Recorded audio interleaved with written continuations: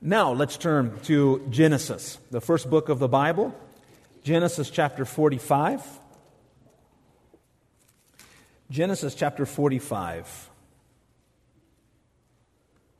I'll read the entire chapter. Let us hear God's word.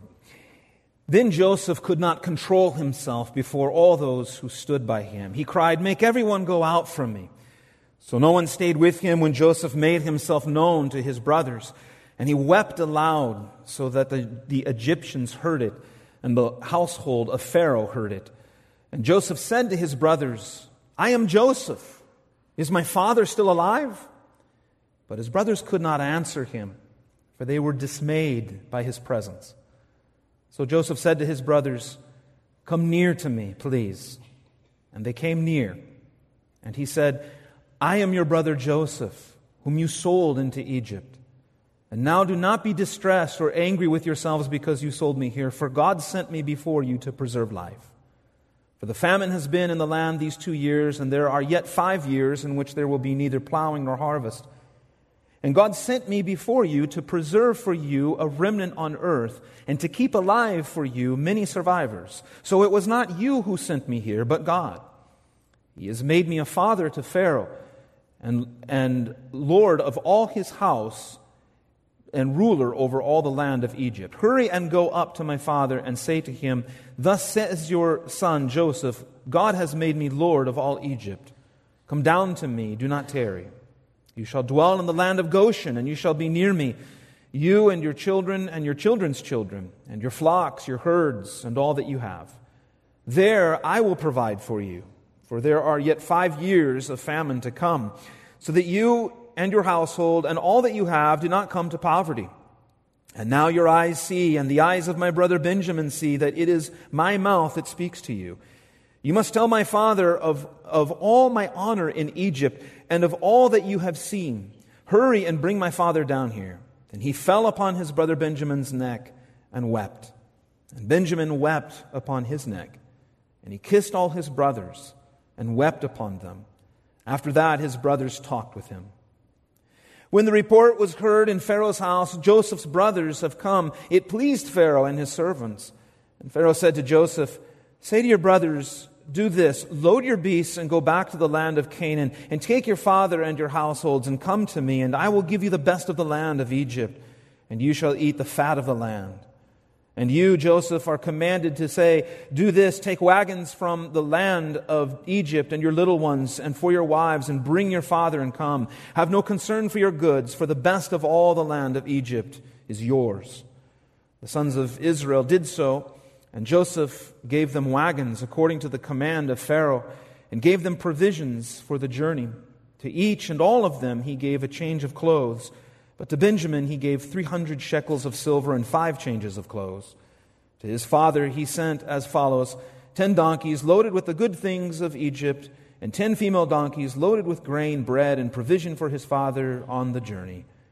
Then he sent his brothers away, and as they departed, he said to them, "Do not quarrel on the way." So they went up out of Egypt and came to the land of Canaan to their father Jacob. And they told him, "Joseph is still alive, and he is ruler over all the land of Egypt." And his heart became numb, for he did not believe them. But when they told him all the words of Joseph, which he had said to them, and when he saw the wagons that Joseph had sent to carry him, the spirit of their father Jacob revived. And Israel said, "It is enough. Joseph, my son, is still alive. I will go and see him before I die." Thus ends the reading of God's holy word. Well, this scene should give hope to any family that is a little dysfunctional. It should give hope to any married couple that argues. And it should give hope to any individual that finds it difficult to forgive or be reconciled with someone or struggles with bitterness. What do we see in this scene? We see a divided family reconciled. We see those who deserved justice receiving grace. We see mercy triumphing over judgment. And we see God working in the hearts of His people, causing them to persevere in the faith and grow in sanctification.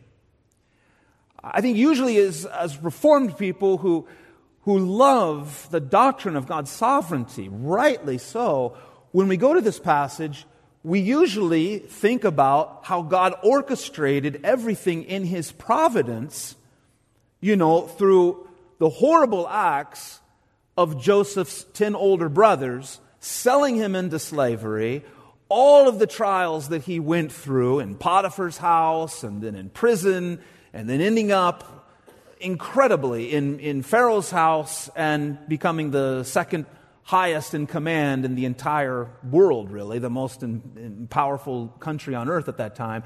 We tend to think of the marvelous way in which God's providence works. Because if that had not all happened, of course, then Jacob's family would not have survived. And if Jacob's family had not survived, then there would be no Christ. And if there was no Christ, we would have no salvation. And those are good things for us to think about. But there's more going on here in this text. This is also the story of how God restored and renewed a deeply broken relationship in a family. And that should fill our hearts with hope this morning. Because the fact is, as we look at the holy family of Abraham, Isaac, and Jacob, Joseph and his brothers, they tend to look a lot like us. They're ordinary sinners with ordinary problems, and they often failed and sometimes felt the unpleasant consequences of their sin. And yet, like us, they were redeemed and justified by faith alone because of the Messiah alone. And like us, their faith did not always appear bright and resplendent, and yet because of God's grace, it was an enduring faith, a continuing faith.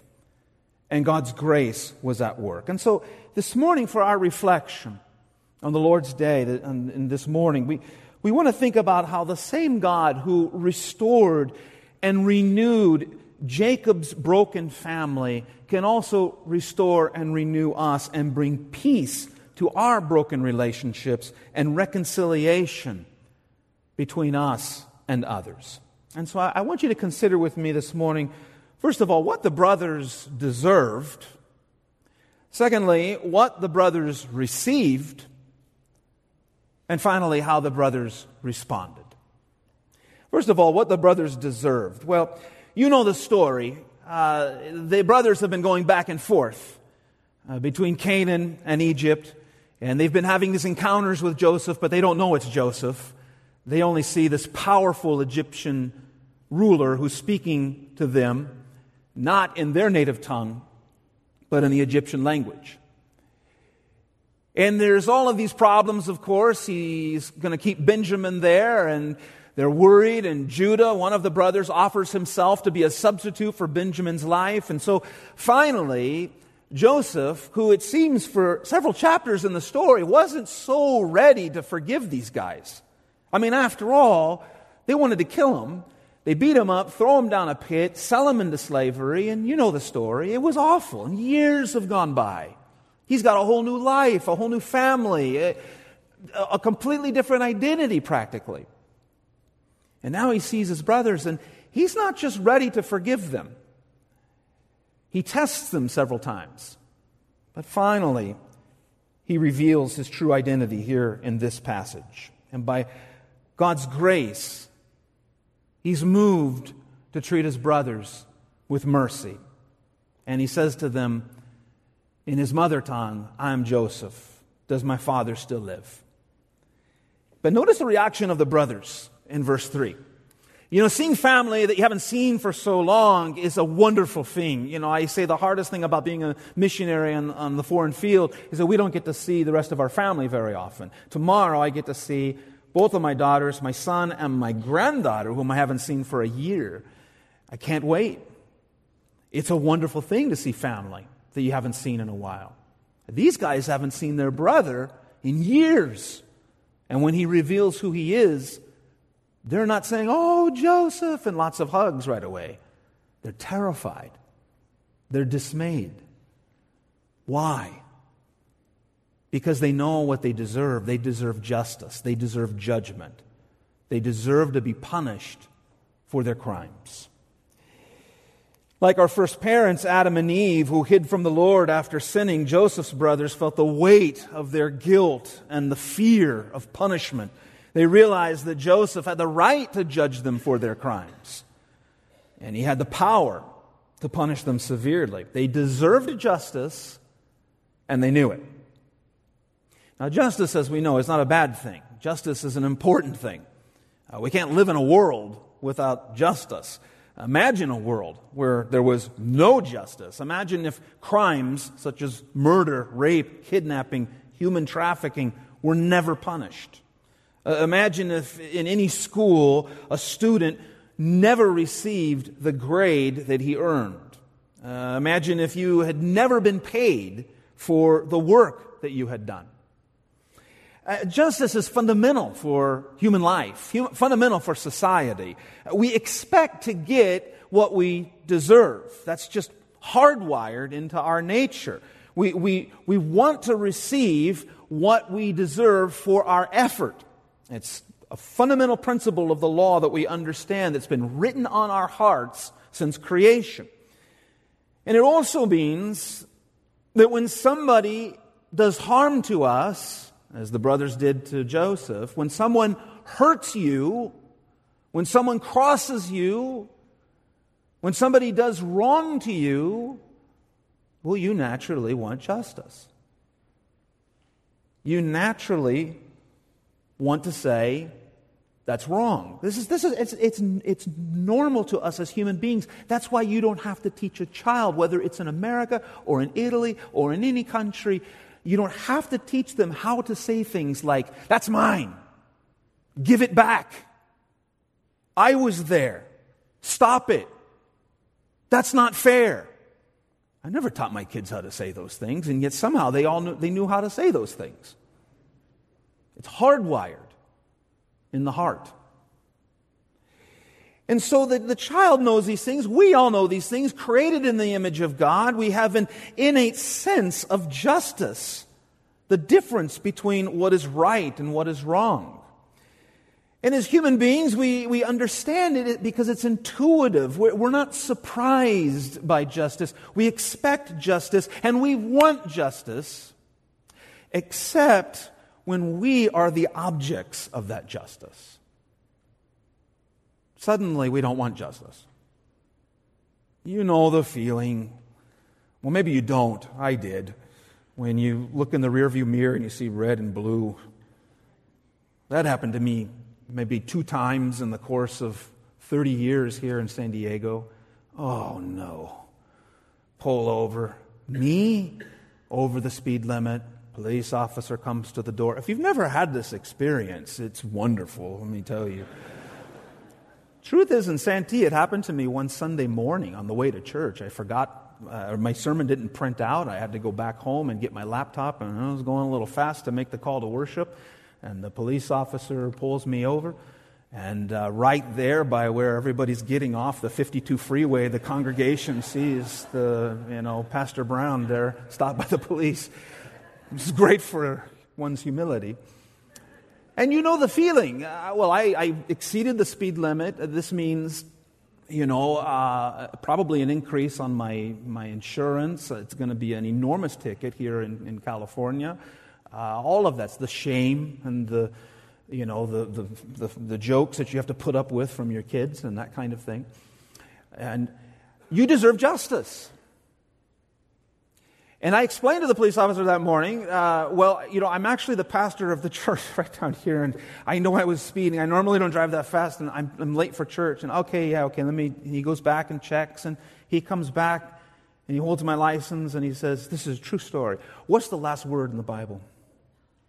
And I said, he goes, come on now, you're supposed to be a pastor. What's the last word in the Bible? And I said, amen. And he handed me my license. He said, slow it down, Pastor Brown.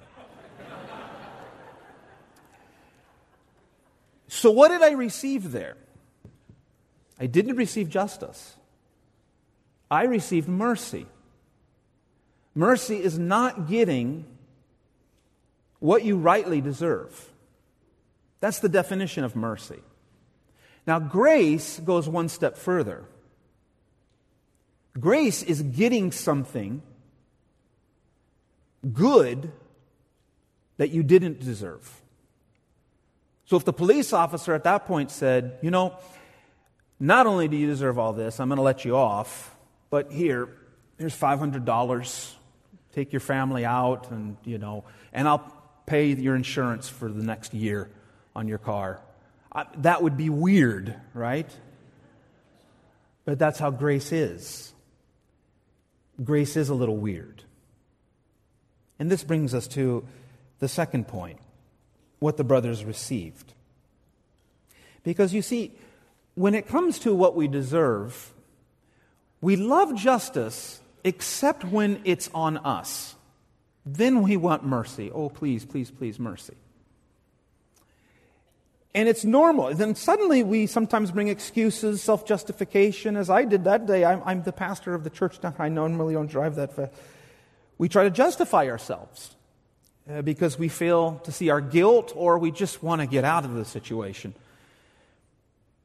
And this is what happened with the brothers, although they know they're so dead to rights in their wrong that they're just stunned. In the ancient world, they could be executed, tortured, without a doubt. They were terrified. And yet, what did they receive? Look at verse 4. Joseph says to his brothers, "Come near me, please. Come near me, please." They're wonderful words of tenderness, because he had the right to bring down the hammer of justice, but instead he showed mercy. And we would have understood well if Joseph had been angry with his brothers. If he had said, "Do you have any idea of the things I have gone through in my life? Do you know what you did to me? Do you know the suffering that I haven't seen my father? I haven't seen my younger brother. I've never met. Do you understand what I went through? The accusations. You guys are liars. You're violent. You'll pay dearly for what you've done." Sound familiar? That's the kind of anger we hear every day in our society. And it's the kind of anger that dwells in our own hearts. Angry about things not being just. And Joseph, at this moment, by the grace of God, did not judge his brothers. On the contrary, he showed mercy and grace. Mercy, they didn't get the judgment they deserved, and grace gives them the best part of the land, Goshen. You will have want of nothing. They didn't deserve that. It seems too good to be true. It's shocking, a little strange, and yet that's how grace works. Grace means receiving a good gift that I don't deserve. And this is what the brothers received from Joseph. He could see that his brothers were broken reeds or bruised reeds and smoldering wicks. And Joseph eases their fear and sadness and announces good news. "God sent me here before you to preserve a remnant of you, so that you would be preserved on earth." And of course, there's more to the story, as we know, that it would be the Christ who comes through these 12 tribes because they were preserved in that famine. That's why we love that story. It highlights the sovereignty of God and highlights His providence.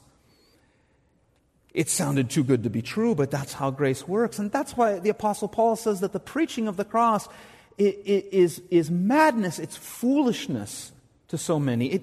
It seems absurd that God Himself would come into the world and suffer for the crimes of other people.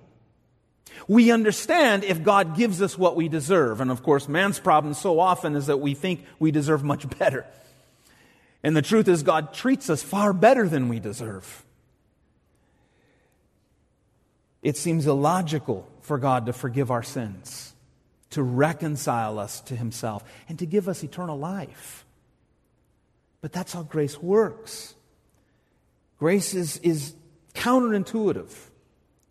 It means receiving a good gift that I didn't merit. I'm in a demerited position when God gives me this. And often in our relationships with other people, loved ones, we do have the opportunity to show mercy and grace instead of judgment. So often there are choices. And the question for us this morning is, what would I have done if I had been in Joseph's place? What would you have done?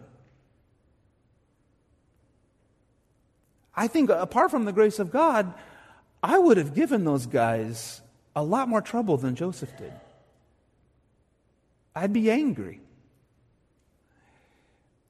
Would you have punished them? Or would you have pursued peace and reconciliation?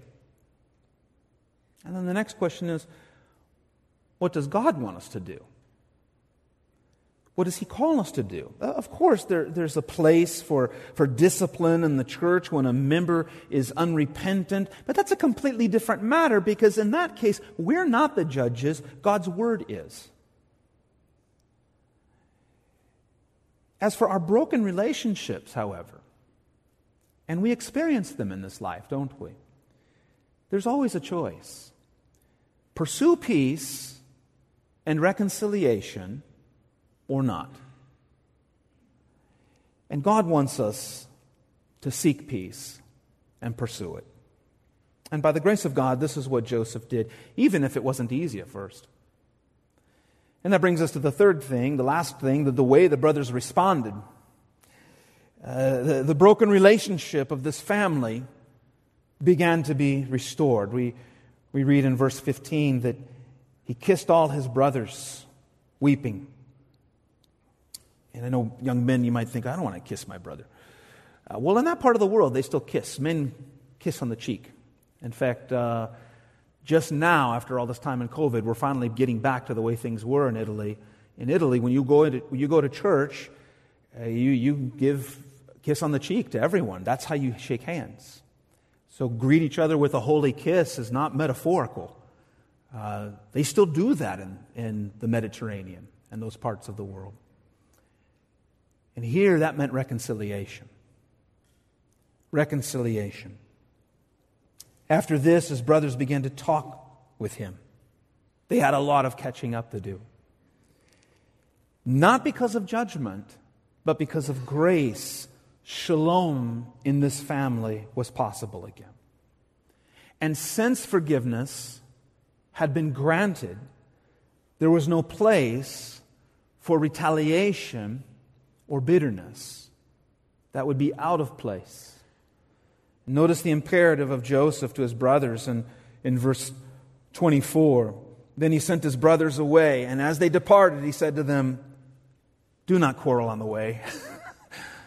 Don't quarrel on the way, because he knows what they're going to do. See, I told you it was your idea. No, he said, and that's what we do.